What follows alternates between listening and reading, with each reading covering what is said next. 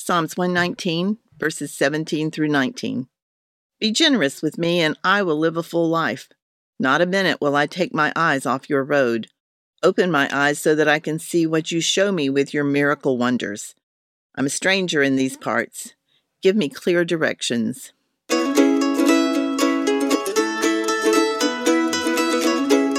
I'm Wanda Hardy Kidd, a retired campus minister in my late 60s from North Carolina. A couple of years ago, burdened by grief, I left home alone. A road trip, just me, my truck camper, and a broken spirit. But I found healing in my desert wandering. These short episodes capture parts of that journey.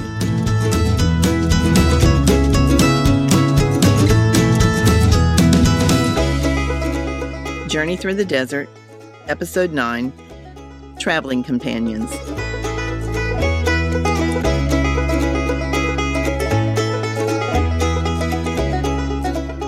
People were very concerned about my safety on this trip. There were multiple ideas of weapons to take with me and various ways that I could protect myself. The suggestions ranged from taking a taser to various offers of handguns to bug spray. However, each idea seemed more dangerous to me than it did to others. Personally, as a quintessential extrovert, I was more concerned about loneliness than the choice of a weapon. The purpose of this trip was for me to have the space and time to sort through my grief from the loss of my parents and both siblings in a short 4-year period. Under any other circumstances, I would have been making this trip with my sister.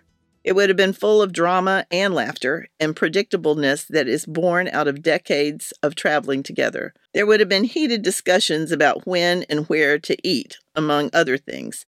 Amy had strong opinions about most everything in her life, and moving her from her position was both a march and a dance. Sometimes in the middle of a trip, she would make up a new rule. Like years ago when we were in Las Vegas and she informed me that she and Daddy, adding leverage to the topic, had decided that they would no longer be making left-hand turns because they were just too dangerous. She informed me of this mandate as I was driving down a 4-lane highway in a strange city at 70 miles an hour long before there was GPS. It was obvious she was expecting my compliance. Admittedly, she was most unhappy when I refused. But in that moment, I fervently prayed there was not a left-handed accident while I was driving. Other family pitfalls arose when we knocked the bark off lifelong family issues. There were always episodes of differing memories and perspectives, followed by periods of silence while we searched for portals back to the approved family narrative. This had been our travel pattern since we were in the same college and traveled hours each month in our shared car.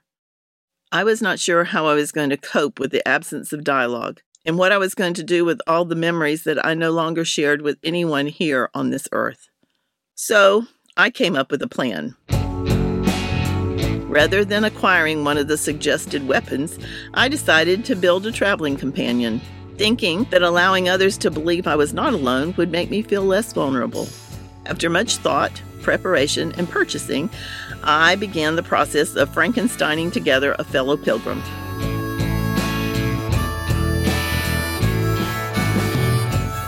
I bought a headless mannequin that stores use to display t-shirts and a lovely dark-haired beauty school head used in cosmetology training, and I put them together using Velcro and glue. I French braided her lovely dark hair, put on a stylish long-sleeve navy knit shirt, stuffed her sleeves with fiberfill, and propped her up on yoga blocks, and seat-belted her in, and Sydney and I were set. Ironically, she looked very much like my sister did at 18. People assumed she was designed to help me ride in the HOV lanes, which needed more than one person in a vehicle.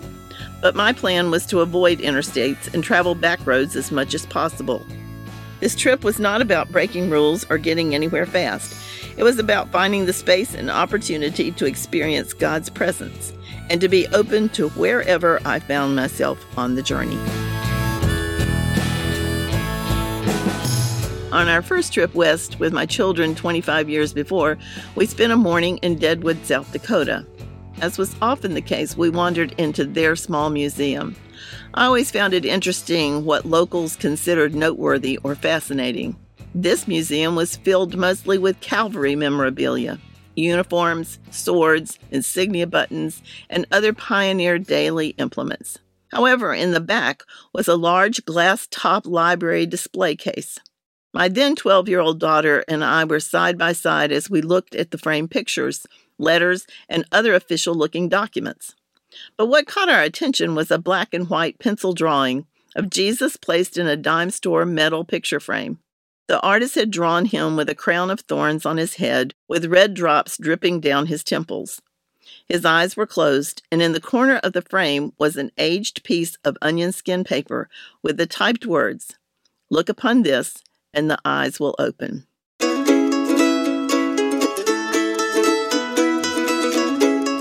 We stood there a moment, side by side, and as we walked away, I threw my arm around her shoulder and said in a rather jaded tone, "I did not see those eyes open, did you?"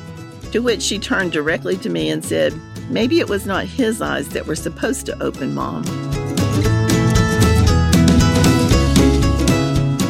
I remembered that encounter often on the trip. I would look over at Sydney and know that there were no expectations of conversation or shared memories. I appreciated the space that she provided for the journey. Her presence created opportunities for conversations with strangers along the way, valets at hotels, people at gas stations, and even curious children and dogs. People jumped, cussed, and laughed when they caught an unexpected glimpse of her. Ironically, she provided both protection and conversation and helped to turn a fear of loneliness into a time of healing.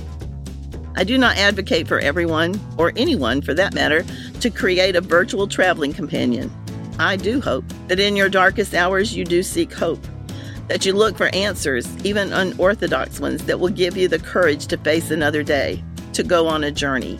I hope you will be open to people who want to journey with you, even if they have no words, only a presence.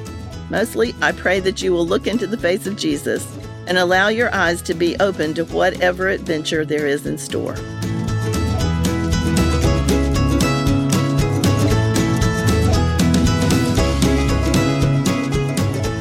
It is with great love and appreciation that I believe you, dear God, want me to live a life of hope and promise. Help me to have the eyes to see each of those opportunities as they come my way. Amen. This is Mitch Randall, CEO of Good Faith Media. We provide reflection and resources at the intersection of faith and culture through an inclusive Christian lens.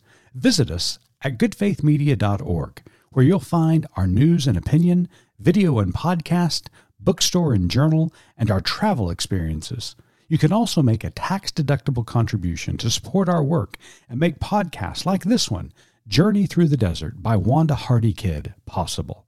goodfaithmedia.org. Thanks for listening.